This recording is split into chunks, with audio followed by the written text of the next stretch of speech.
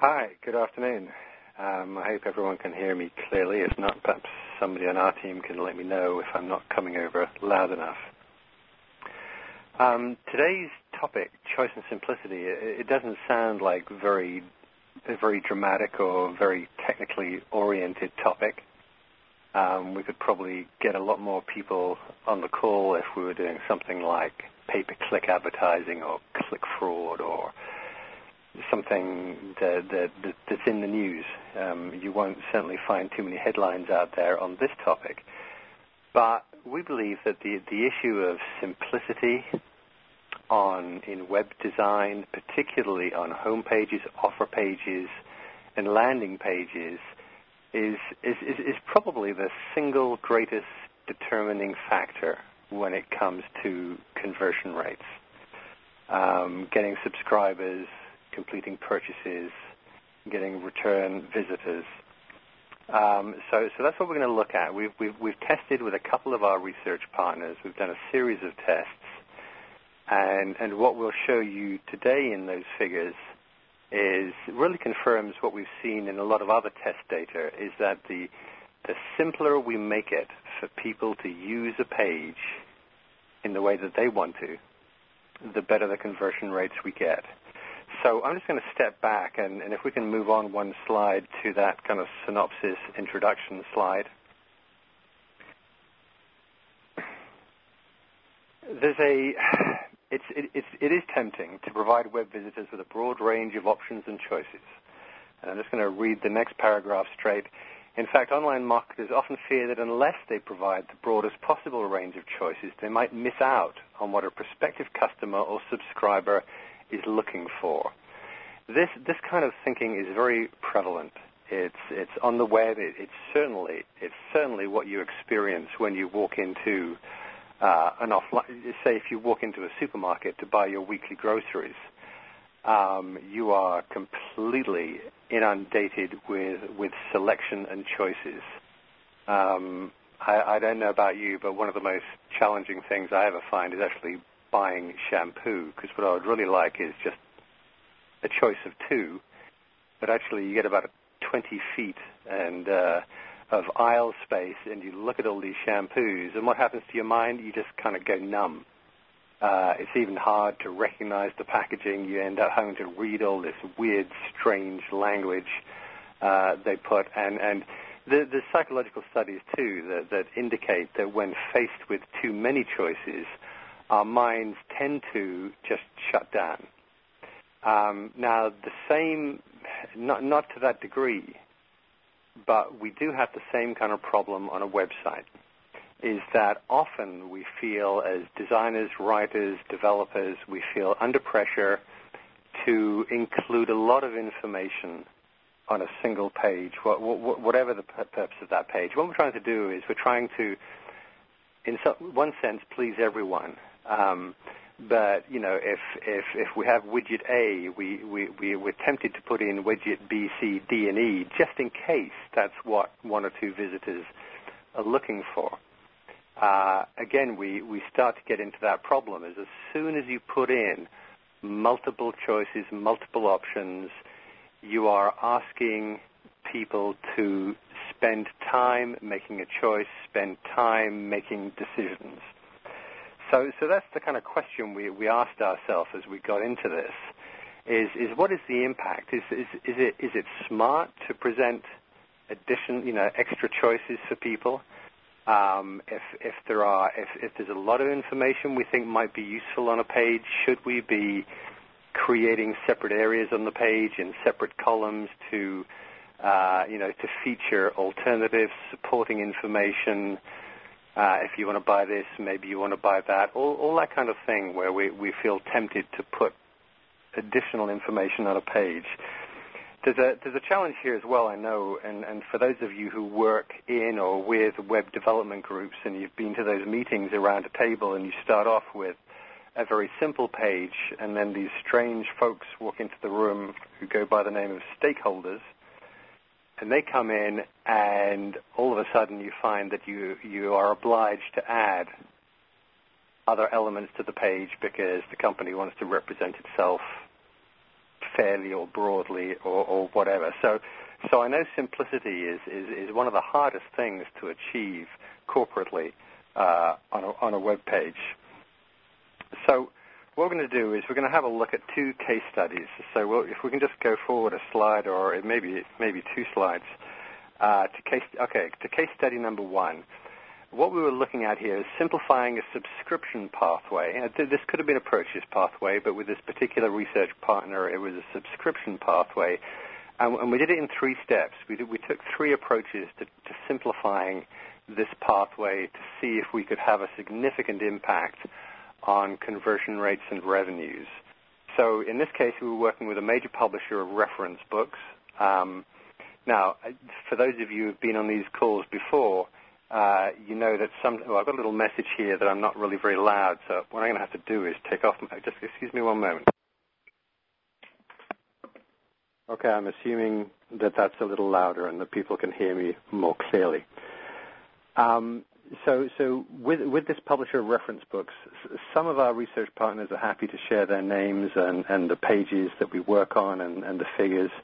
Others are not. And to be honest, I can't say I always blame them when they choose not to identify themselves when we show data, because it isn't always, they may not always feel that if things have gone well with a test that they want to share it immediately with their competitors. So it's a major publisher of reference books, and they have an online version to which one can subscribe. So we took 3 steps. So if we go on to the next slide, we'll look at the first step we took. And again, for those of you who've been on these calls for a while, you're probably getting a pretty good feel for what we do. For the basic steps we take when optimizing a page. I don't know whether it's just me, but I'm still on slide 3. Anyway, so on the first step we took is we simplified the design of the page. The original version had 3 columns. The main column had the basic sales copy and information copy. This was the text persuading people that it would be worth their while subscribing to this online publication. There were, however, fairly narrow columns to the left and right. So on the left-hand side, to be honest, it was there were graphics, there was text, but it was mainly decorative. We didn't feel that it was adding to the sales message. And we also removed the right-hand column, which had a little bit more substantial information, but we changed it. But remember, we were testing simplicity here. When someone comes to a web page for the first time and you have 3 columns, you are asking people to make a choice right away. Should I look at what's in the left column, the center column, or the right-hand column? Now, you, by making the center column the dominant column, you're probably going to draw most of your eyeballs to the beginning of that major column. But still, the choice is there and the distraction is there. So what we often like to do when we're testing is to simplify the eye path. And one of the easiest ways to do that is by removing extra columns. And what happens is that then somebody starts at the top of the column, and the only way forward is down. There are no distractions to the left, no distractions to the right. And that gives you, as a marketer, as a writer, an enormous advantage because it gives you more control over the sequence of the information you're presenting. And anyone with any kind of background in sales, copywriting, sales brochure, editing of sales copy, understands that the sequence in which people are delivered information can have a very large impact on whether or not you complete that sale. So we don't want, when you have an offer page, when you have a landing page, you don't want people browsing. You don't want people's eyes wandering around the page, deciding for themselves what they're going to read first. We can never control what people will do, but like heat map studies, eye tracking studies indicate that if you do just have this one column, that the predominant number of people will start at the top of that major column and start to work their way down. And as with any sales text, not everyone will read from top to bottom of that text, and that's where the value of good copywriting comes in. So basically with this, at this point, we were just trying to we were looking at the design of the page and saying, let's remove non-essential elements and thereby reduce the choices people have to make in terms of where to look and when to look. We just wanted to absolutely streamline that. So if we can move on to the next slide. Next, what we did is we simplified the subscription process itself. On the original pathway for this company, it was a two-page subscription process, a two-page pathway. On the first page, they presented all the reasons why someone might want to subscribe to this. And then in fact, they were quite strangely positioned. There were two buttons, graphic buttons on the page, both of which said, try it free now. So there was one at the top, a little to the right, which was probably not well positioned, and there was one at the end, which was the obvious intuitive position at the end of the text. So people then clicked that. Well, some people would then click that try it free now at the bottom of the first page and would be taken to a second page. And on the second page, there was more sales, about half a screen of more sales copy to reinforce the sale, followed by the sign-up form, the subscription form itself. Now, we felt there were one or two, if not problems here, one or two areas where we could improve. First of all, when you have a two-page subscription process like that, and you have this try it free now button at the bottom of the first page, you know for an absolute fact that you will not get 100% click-through from page 1 to page 2. So you know you will lose people before they get to the form simply because you divided this into two pages. Now, we're not suggesting that there are never good reasons for breaking information into more than one page. But if possible, if this is a subscription pathway, a sales pathway, if possible, keep it to one page, because that means that you don't lose whatever the percentage it is between pages. And then right at the end of the second page, they just had one of those gray generic buttons saying submit, which again probably wasn't working as hard as it could have been. So what we did, and if we can go on to the next page, the next slide, is we reduced the subscription path to one page only. We, in fact, reduced in length the combined length of their two pages. So we actually had a shorter single page. And we basically said, get instant access now. And we had the form. We had the complete form that had to complete all there on the first page. So again, we simplified things. We reduced the number of choices. And again, that was when we, in the first version where people were asked to go from page 1 to page 2, that was a choice being presented to people. And not everyone would choose to say yes and click that button. So in that way, we're thinking about iPath. We're just trying to move people from the beginning to the completion of the process without anything getting in the way in between. All we want people to do, we don't want people to have to make any decisions. We want them to start reading at the top and continue to the end. And that is like based on our figures here and testing we've done elsewhere really seems to make a difference. Now, I know it's not possible. We know it's not possible in every circumstance to make it that simple. We've worked with partners who had really quite complex offerings and quite complex options when it came to payments and subscriptions. And I believe in one case, we ended up with a 2 or 3 page subscription pathway. But we brought that down from originally it was 9 pages.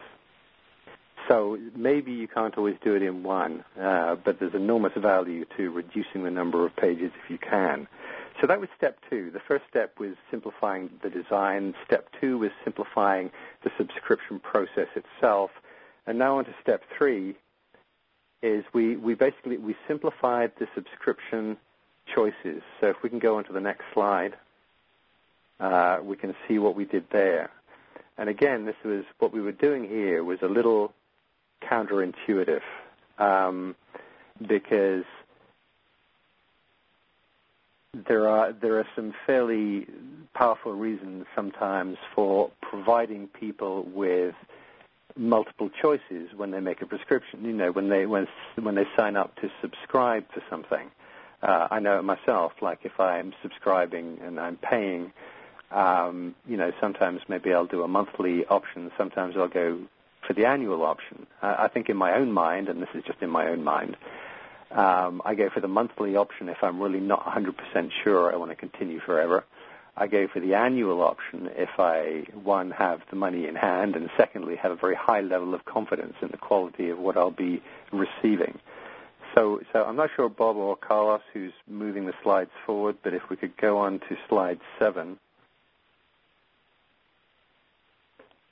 Okay, on the original version of the subscription sign-up, there were 3 choices, and again, it was reasonable to make these choices available, and readers had to click a radio button to indicate which one they wanted.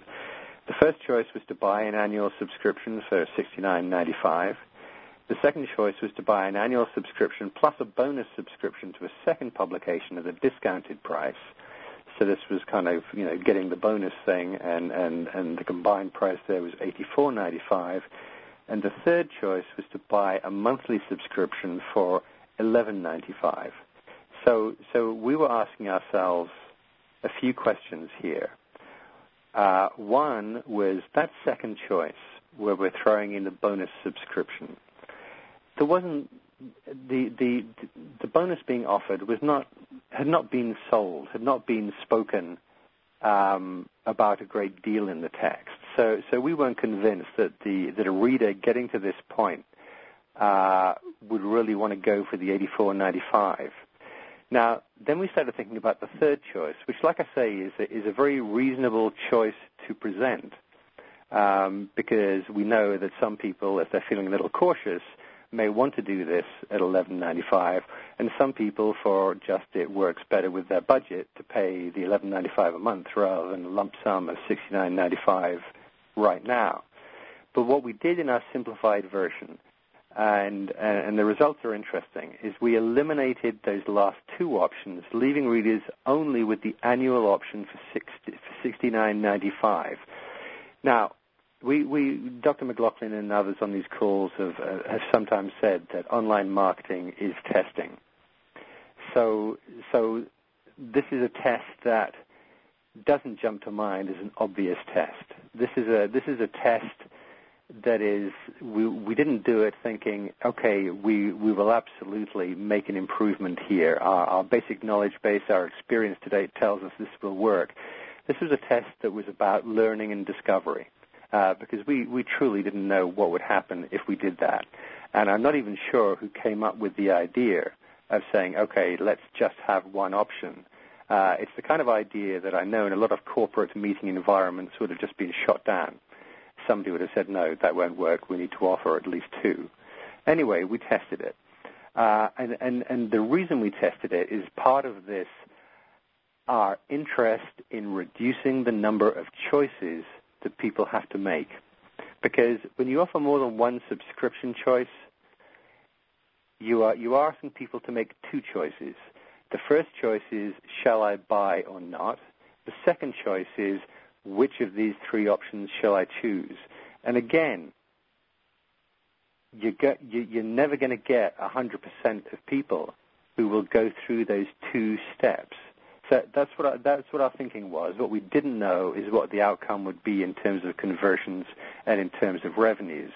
So if we can go on to the next page here, we'll have a look at what happened. So I'm assuming everyone has got this in front of them now. You've got the original pathway. I'm looking at the left-hand column. The unique visitors for the original and the simplified pathway, the unique visitors were similar. Goodness, I've lost. Okay, I lost my screen for a moment.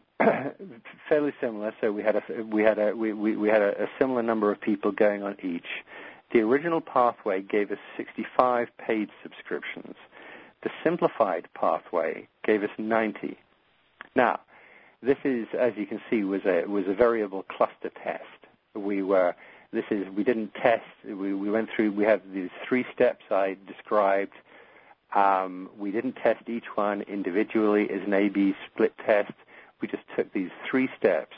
So what you're seeing here is the combined effect of simplifying from 3 columns to 1, simplifying the subscription process from 2 pages to 1, and reducing the number of subscription options from 3 to 2.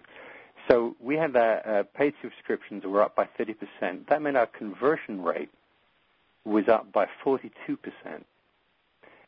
That is, and again, it depends on the size of your company and what your net revenues are, but that can make a very substantial difference if you look at it over the course of a quarter or over a year to convert by an additional 42%.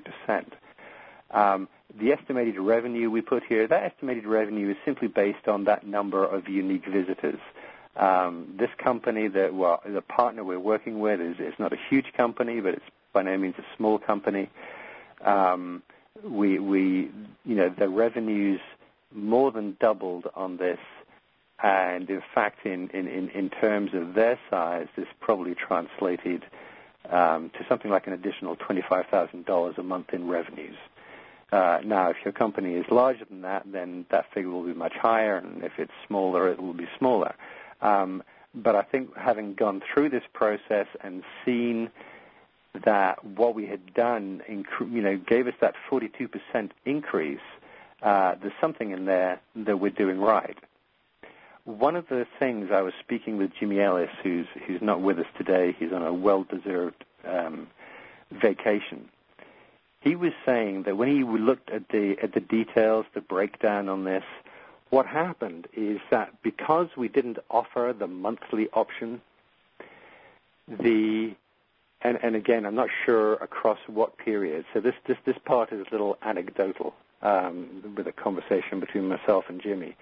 But what he was saying is for the monthlies that we kind of didn't get, his feeling was that the increased revenue from the number of annual subscriptions we got made it up in terms of cash at the end of the day. I'm not sure. I don't know, Bob, whether you want to jump in and be a bit more articulate about that.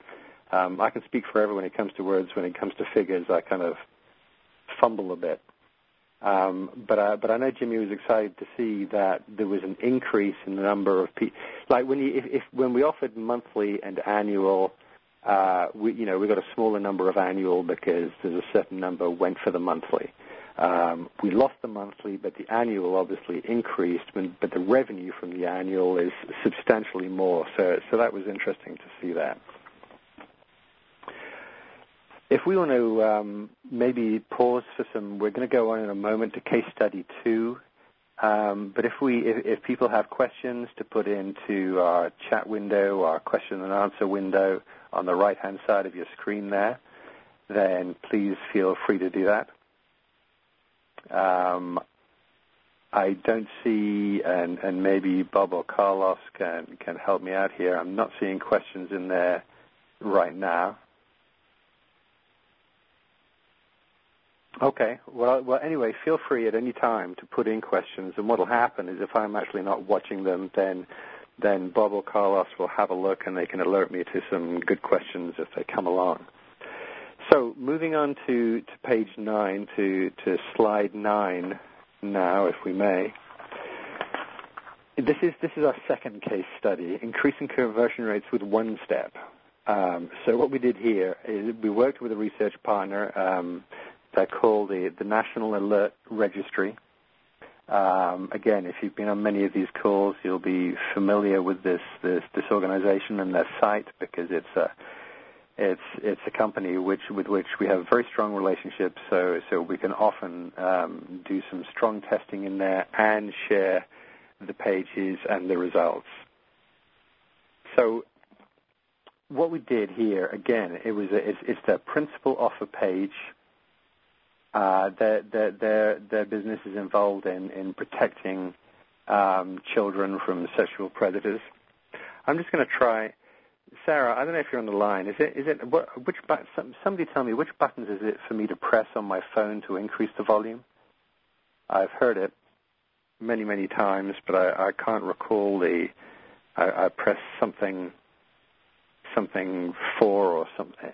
Anyway, if someone can let me know that, maybe with a message, that would help.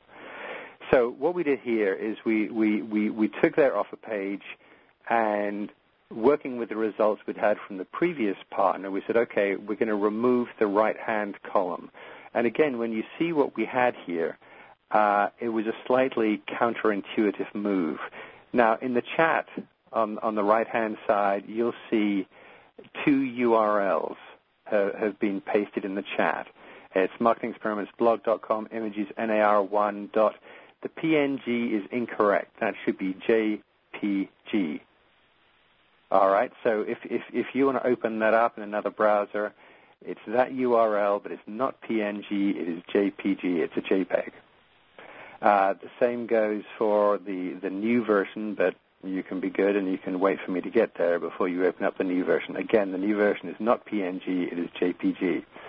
Okay, so here we are. If you look in the center there, we've opened up the National Alert Registry page, and if we can just scroll slowly down there, Bob, and just so we can get a feel for that whole page.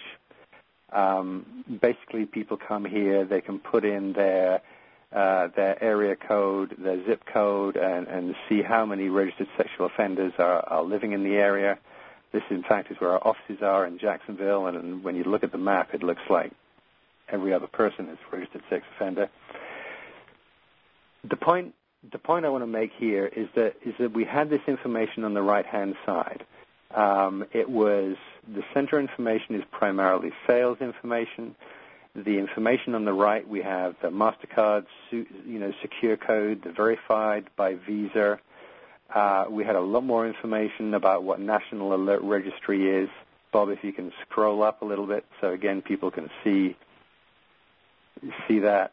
So when you look in the center, there is very, very little information.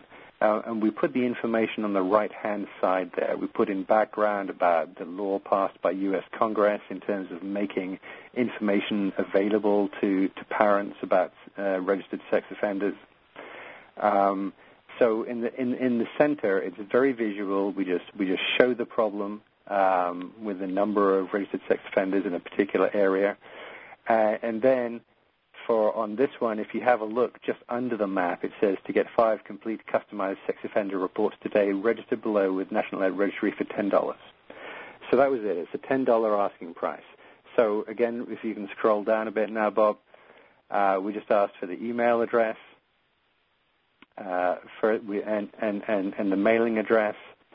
And then what we did is after the terms and conditions, this is a kind of yes-no. This is actually a negative option where it says, my registration will allow me to receive unlimited reports for just $4.95 a month. So what we did there, which may be a little sneaky, is we pre-clicked the yes. So people were asked to pay $10 for the full report, and then they'd receive a monthly update for $4.95. Now, in fairness, under that, then they had the credit card number, then click here for instant access. And that's important, the whole issue of that promise of instant access. It's probably the unique selling proposition here, is that anyone has access to, any U.S. citizen can get access to this information by going to federal, state, and local government offices. All the information is available for free if you care to go to all those places. What NAR, what their promise is that fill out this form, pay $10, and you'll have it right now. So that's why we continued that promise with click here for instant access. And I'm just going to deviate just for a moment because this reminds me of a clinic we ran a while ago where we referred to the text in the buy button, as it were, as being the tail of the headline.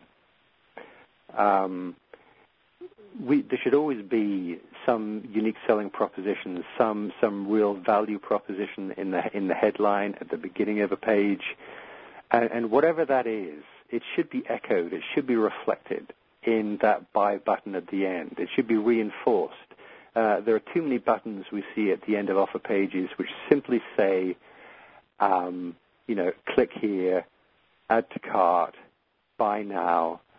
These are very generic, very familiar, very non-specific terms that are used across thousands of different sites. Our testing has suggested to us that if you make the language in that button more specific and more tightly tied to the promise of your page and your offer, you will get a higher click-through. So that was page one.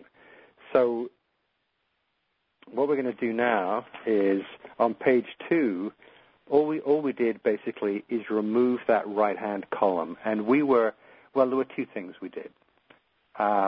We removed the right-hand column, and we also made a small change later on down the page, which I'll show you.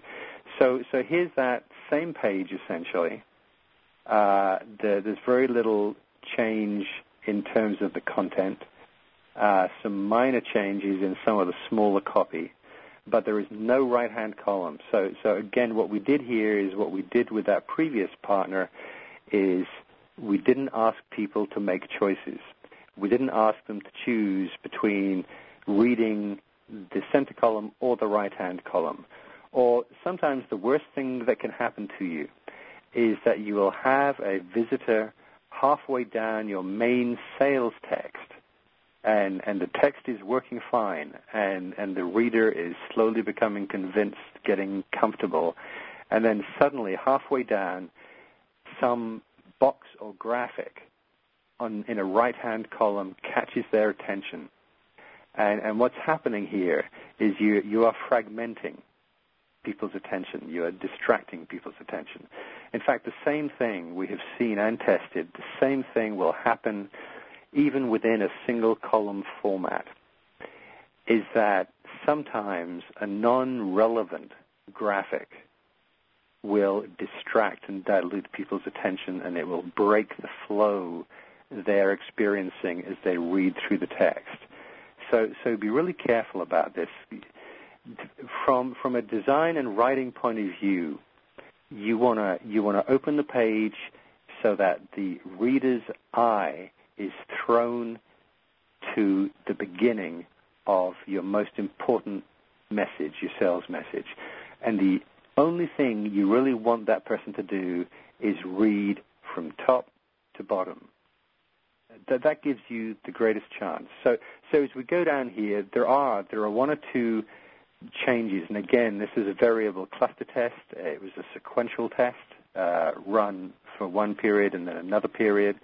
So not a true A-B split test. And in both cases, with both of these examples we're showing you, it's the kind of thing where we make some changes, throw them up against the wall, and say, hey, if we see something significant, then we can go back and find out what it was specifically that made the most difference. We do that for a good reason. Sometimes when you're doing a true A-B split test, you think, okay, we're going to make one change. And sometimes this can be a slow way because you don't know whether the one change you choose is going to have a big impact or not. And there's time and cost associated with running that. So one of the things we quite often do is we'll start off with a variable cluster test or even a multivariate test to give us a broad picture of what appears to be helping. Then if we see something and say, hey, there was a significant difference there, it is well worth our time now investing in doing some A-B split tests to isolate and find out exactly what worked best for us. So here we removed the column. We made some minor changes. You can see the free child ID kit there. The click here for instant access at the bottom. The yes/no activating membership beneath that button. So like I say, the principal difference we made was the removal of the right-hand column and the simplification of the iPath from top to bottom. I mean, this page is super, super simple. There's no paragraph longer than 2 lines. Almost everything is just 1 line in length. And the visual is very powerful in the center there. You put in your own zip code, this thing comes up, and it's wow. There are a lot of people in my area. And if you have young children, that's probably a pretty powerful incentive to find out more. So if we can now move on to the next slide, we'll have a look at the results of that. See what it did for us. I think we'll have to move on to slide 11. And that was, I think I've covered that, so we'll go on to slide 12. Okay, here are the results. And again, we've formatted this in the same way. We have the 2 rows, the original page, the simplified page. The original page had slightly more visitors, but again, they're both strong numbers, so we had a high level of confidence in the kind of validity of our overall results here. Conversion to sales, 1.27 for the original page, 2.53 for the simplified page. What's even more interesting is when you look at conversion from sales to upgrade. This is the original $10 sale, and after that we tried to get them to upgrade to the monthly program. On the original page, we'd upgrade. Now this is 69.4% of the 1.27%, those who converted to sales. But the simplified page not only converted to sales much better, an increase of 49.8%, but also increased upgrade. From those who purchased to upgrade, that was a 73.66%. Now that's only a 5% increase in the upgrade. But if you look at, and again, some of you may have been on our the Power of Small Changes webinar several months ago, where we looked at the compounding effect of figures like this. So on the face of it, that 5% figure on upgrades may not sound like a lot for this week or this month.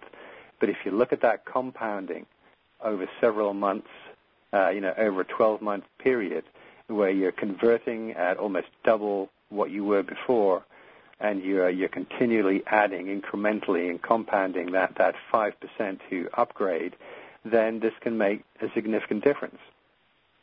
And again, Bob, feel free to jump in if I'm kind of not explaining the figures or the money side well. I'm not seeing, Bob, Carlos, I'm not seeing questions coming in from the audience. I don't know whether there are questions coming in or whether it's just me not seeing them. But I just want to take a moment and...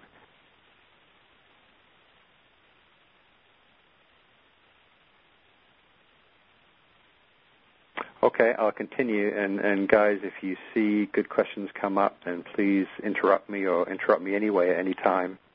So if we move on to the next slide, what we're going to do is based on this, is we've put together really a list of 7 guidelines, or at least a list of 7 questions that an online marketer might want to ask him or herself when preparing a landing page, an offer page, a subscription pathway, a purchase pathway, and this all relates to the issue of making things simple.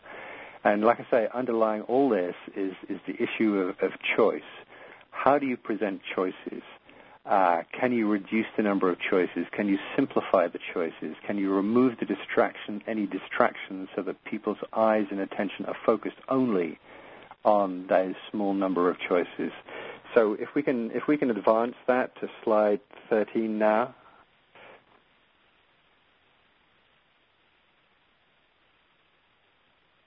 When it comes to simplifying landing pages and offer pages, a key factor to consider is the number of choices you present to your visitors. So this is what I was just saying. Too many choices tend to fragment prospects' attention, and this isn't just our experience. There is plenty of psychological studies being done that look at the impact of too many choices. Too many choices presented to consumers, too many choices presented to children. It's a well-known and established fact now, we believe, that simplification of choices can help people enormously. And it's also a relief. It's a relief in some ways when you're not presented with too many choices. So if we can move on to the next slide, we'll get into the 7, what we describe as the 7 tips. Ask yourself these 7 questions.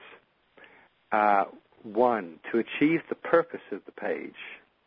And again, we're assuming when we ask this question that you have absolute clarity on the purpose of your page. It's quite easy to do with a specific landing page or offer page. But again, there are too many pages on too many websites where the purpose of that page can get a little fuzzy. So we're assuming that you've established a single primary purpose for the page, and then the question, how many columns are absolutely necessary?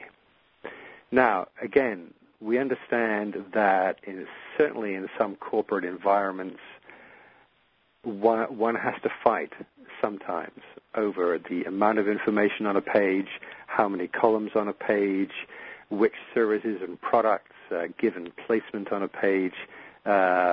Designers, writers are often under pressure to include more on a page than is helpful. But again, if you were taking part in our last webinar 2 weeks ago, we put together something of a guide for you as to how to present the need for testing to your managers and to senior management. And again, if it comes down to how many columns, test it. Test, 1 column against the 2 or 3 that you have on a page now. Number 2, when adding graphics and other visual elements, ask yourself the question, do they contribute to the message in a way that text alone can't achieve? Quite often, images are used as decoration, and they're put on simply because it is felt we should have something visual on the page. I'm not, and we are certainly not anti-visual. There are times when a photograph or a graphic can communicate in ways that words really can't do as well. So, as a random example, if you're selling a Frisbee, a photograph of a Frisbee is really just decoration. Unless there's something different looking about the Frisbee, everyone knows what a Frisbee's like. So it's a waste of a photograph. If you show a photograph of a father and son throwing a Frisbee on the beach with a dog running around in between, now all of a sudden you're doing something much more powerful. Because the thing about a Frisbee isn't the plastic, it's the experience. And it's often the experience between family members or between friends. That's what you're selling, so that's what you show. So when you look at graphics, when you look at photographs, something we do is we look at them and we say, 1, is this graphic contributing to the message? Is it supporting our sales proposition? Is it doing something that our text alone cannot do? And also, is this, when we look at an image, we ask, is this the most powerful way of presenting this? And again, the example of the Frisbee, if we looked at a picture of a piece of plastic, hopefully we'd very quickly realize that there's a much more powerful way of representing a Frisbee, and that is to show it in action, because you're selling not the plastic, but the experience. This can be a big problem on web pages, and there's a lot of distracting, unnecessary images that could either be removed or they could be changed to have a much more powerful emotive impact on the reader. Number 3, how many pages are necessary in order to achieve your purpose? Again, this will depend on the complexity of your offering, the complexity of what you're doing. But almost each time when we look at a pathway sequence, at a multi-page pathway sequence, we will almost always see a way to reduce it. Not every sequence can be reduced just to one page. Many can. But I don't think I don't recall, I've been working with marketing experiments for almost a year and a half now, and I don't recall us ever having looked at a sequence where we thought, no, we cannot reduce this in length and have it work better. So consider that. Number 4, other ways you can reduce the purchase options you present to your reader. Again, that was the example we took from our first case history of where we had an annual plus bonus, and a monthly option. When you offer monthly options, it's often for a good reason, to capture as many people as possible, but that may not work. It may not be your best answer. So again, the quick answer there is ask the question, and even if you feel you're sure of the answer, test it. Test it, because we tested it, and I know we need to go back and do a specific A/B split test on that. But from the figures, the more detailed figures we have, it certainly appears that reducing those options helped us there certainly in terms of increasing revenues. So if we can move on to slide 14. Number 5, how much information do you need purchasers to provide right now? This is enormously important, and there's always a tension here. Ideally, as marketers, we want to collect as much information as possible. But also, again, something we've learned through a lot of testing, and I'm sure a lot of you have too, is that the more information you ask for, the fewer the number of people who complete the form and click on that final button. So as you need to reduce the amount of information you require in order to secure that immediate purchase. If you can do that, if you can secure the purchase, you can always ask follow-up questions on the next page, on the confirmation or thank you page. So think carefully, how much information, what information do we need to ask in order to secure the subscription or the sale? Then follow up. If there's non-essential but important information, you can put it up on a follow-up page. You can, in some instances, with the research partners, we've added an incentive to that page to incentivize people to provide us with that additional information. You can also, with your welcome emails and a follow-up email sequence, you can again ask for more information. And again, if you can add an incentive there, you'll increase response rates. Number 6, this is incredibly important. What is the best sequence in which to present choices and ask for information? In some cases, your best bet is to ask for the absolute minimum amount of information, and that is often an email address. So on page 1, you just ask for an email address. On page 2, you get into the rest of what you need to know. If people don't click through to page 2 or don't complete the information on page 2, then at least you have their email address and you can get back to them and help them and ask them if they had a problem, or ask them if there's any way you can help them, like what the problem was.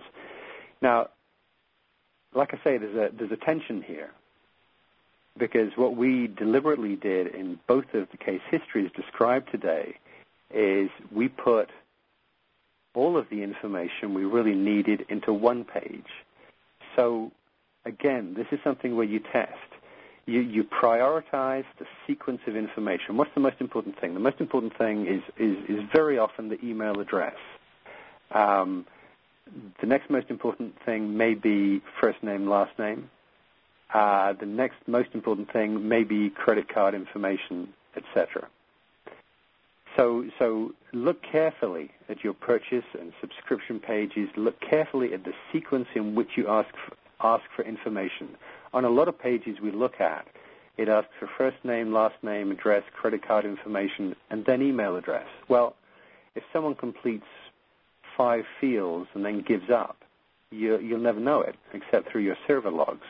If you put the email address first and then have them confirm at some point, at that point, at least you can get back to them. But like I say, there's this constant tension between, one, we want this person to complete the process on one page if possible. Two, we don't want to overwhelm them with too long of a form. So this is something where, and if Aaron Rosenthal was online, and unfortunately he's not able to be today, I don't know with National Alert Registry how many tests we have done on this precise topic of sequence of information asked, of amount of information asked, and also on one page and two page. Like I say, there are strong reasons here for putting everything on one page. There are other strong reasons for collecting the email address first and then having a second page. There is a lot of kind of tension in between. I know we've run a great number of tests on that, and we keep refining that. So again, that's something that you may want to look at and you may want to do on your most important offer and sales pages. Finally, point 7 here. Does your page look simple? This may sound like a simple question, but it's in many ways it's a profoundly important question. It's what we did with both of the case histories today is we made the pages look simple so that when people arrived at the page, they could see at a glance that they did not have to choose between different columns. They did not have to look at multiple images to the left and right. It looked simple. It looked like you just had to go to the page and read from top to bottom. That the appearance of simplicity is enormously important, because people, when they come to a page for the first time, will make all kinds of first impressions in their minds. They'll be looking at that, and people will come to a page. Some will start reading, some won't. You need to maximize the number of people who do. And a very powerful way of that is to make people look at the page and think, oh, okay, this doesn't look too hard. Again, this sounds very obvious, but next time you're going through some sites, some other sites, or even your own sites, have a look and see how true of that is of your own offer pages, landing pages, subscription or purchase sequences. Have a look and see how simple the page looks. In many cases, it doesn't look simple, and that really works against us. So I think maybe we have a final slide with a final few words, but really we're pretty close to wrapping up. Bob, I don't know whether you've had a chance, or Carlos, to have a look at and see if we have any questions that are really useful to clarify some of the points. Hi, Nick. This is Bob. We have had over 80 questions, and Carlos has answered about half of them. Some of the ones that are longer, what Carlos is asking for the longer questions is that they be sent to editor at marketingexperiments.com, and we'll answer them in detail. Nick, I've chatted a number of questions to you through, individually through the chat window, ones that I think you may be able to handle online. Oh, okay, because I must admit, as I go through I'm not aware of all of these. So you've chatted, these are under the questions and answers? No, it'll be under the chat window. I individually chatted the ones that I thought you would be able to handle within the context of the call. We're answering as many as possible, directly, but the ones that I thought that you could handle in the context of this call, I've chatted to you individually. So okay, I got a question here. We only have a few minutes, but it'd be good if we can get some of this. I'm sorry I didn't get to this sooner. Nick from Jenny, what is your recommendation when using opt-in pages? Should they be separate from the main landing page? I'm not sure I quite understand the question. Do you understand that, Bob? I'm going to move on to the next one. So, Nick, question from Gail. A single column could make for a very long page. Are there guidelines for maximum page length? Well, Are there guidelines? No, I don't think there are. I don't think anyone out there has established a maximum length for a page. I know all of us have seen all of those very strong, hard-hitting sales pages where people are trying to sell us information products, which appear to go on for about 30 screens or more. I wouldn't recommend that kind of length for any kind of corporate site or any kind of business that is wants to be taken maybe more seriously than some of those businesses and the particular niche they're in. I think when you look at a page, if you get a sense, because I've been on some pages where it seemed like a legitimate site, and I started scrolling down, and I began to feel, wow, this is long. And then you look over onto the right cursor, that cursor bar, and you look at it, and you think, wow, this is really long. Now, as soon as somebody thinks that, you have a problem. So I think a page does need to be reasonable in length. Like if and it depends what it is. If it's strong content, if it's an article, if it's a review, if it's a scientific paper, and people are scrolling down 3, 4, 5 screens, I don't think that's a problem. If you're selling a service or you're selling features or benefits of a service, I would say, as a rule of thumb, and again, this is just me. All right, this is not from our test data. I would say, when you're getting down to something like 4 screens, 5 screens, you need to start asking yourself, is there a better way for us to present this information? Because for sure, some people, when presented with a long page, will say, I don't have time for this. I know that when I am presented with a long page and it's really important to me, there comes a point at about 5 pages where I say, forget it, and I print it out so I can read it later. Because often during the day, I don't have time to read 4 or 5 pages of screen. So use your judgment. If it's getting long, if you get a sense that people are going to think, oh man, this is a long read, then you need to look at what you're trying to achieve. You need to look at the purpose of the page and say, can this reasonably be broken into separate areas? Do we really need all this within one page?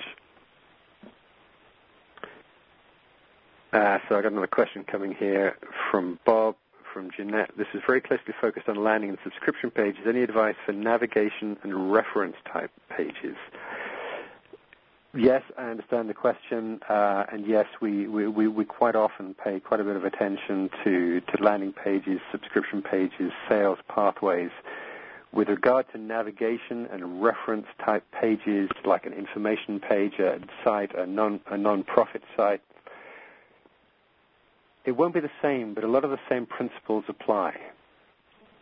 One of the things is and this is based, in fact, on work I was doing before I joined Marketing Experiments. I did some work with the American Cancer Society, and they have so many different people coming to their site, cancer.org, and they have patients, they have doctors, they have researchers, they have family, they have fundraisers, they have so many different people with so many different things to say to these people that they had this awful problem of how do we present this without looking cluttered. And what they did is actually they did the correct research, and they figured out that they put in a sequence. Who is our largest group of visitors? Who is our second largest group? Who is our third largest group?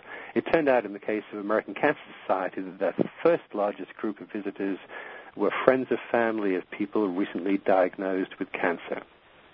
So that is what they did, is that is how they opened on their homepage. They didn't open all about the Cancer Society. They opened to satisfy the needs of the largest group of visitors. And then in sequence, 2, 3, 4, 5, they then addressed the other groups of visitors. So it's a matter of understanding who your visitors are and what proportion they come in, and then sequencing the information. The second is to be really fight hard against those people that I call rather rudely the stakeholders, and these are the gentlemen in suits who come into a meeting and tell you have to add this graphic, this box, this reference, this link. All that we were saying today about distraction, about dividing attention, fragmenting attention, this applies to any site. a reference site, a nonprofit site, a technical site. Regardless, even if it's business to business and people are at work and they feel they are obliged to read a page because it's a work requirement, you can make it much easier for them by simplifying the entire experience for them. So today was, yes, about subscriptions, but there is a lot. There is a lot that can be applied there to any kind of web page. And another thought about navigation and reference pages, just as a matter of principle and practice, is you ordinarily have a specific purpose for your site. Your site is either to get someone to purchase something, to inform someone, to get them to take some specific action, and the process of taking them down the preferred path, the path that accomplishes that purpose most effectively, we have referred to as the funnel. Bringing visitors down the path that gets them toward the goal of your specific site. And one general rule of thumb for reference and navigation pages is all of the pages that take someone out of the funnel, number one, those should be minimized. Pages that can distract, and Nick spoke about that, about distractions on a single page earlier, but there's another variety of pages that take, or links that can take one either completely off your site or to peripheral pages that may inform. But once again, for those pages, there should be readily available. Ideally, if you have some, the CSS on your page can have a fixed set of tabs or links. Always permit someone, make it easy for someone to get back in the funnel if they've needed to come out for some particular purpose. Make it very easy. Some will even open links that can be distracting and take one off the funnel in a new window, in a new browser window. One item there is, once again, make it easy to get back in the funnel if you must provide a way to do that. The way, Bob, I have of like saying that in a kind of simplified way is help people find what they want, and you do that with simple design, clarity in your writing, and like Bob says, you create funnels to help people find what they want. Help people. A website that is built around the premise of helping people find what they want. Just that mindset can make a big difference to how you design and write and construct a site. So, Bob, I think we're a little over time here. So I think we should probably wrap up. As Bob said, questions that come in, if they haven't been answered, they will be forwarded to us, and we will do our best to get back to and provide answers on all those questions in a timely fashion. So we all of us thank you very much for attending. And we hope to see you in 2 weeks today when we'll be doing a webinar on the use of video and video clips online as a marketing tool. This is a very hot topic right now. We have been putting a lot of time and effort and research into this over the last several months. And I think we'll probably have enough data for several webinars, but at our first set of findings we'll be sharing 2 weeks today. So please watch out for the email that announces that, and we look forward to seeing you again then.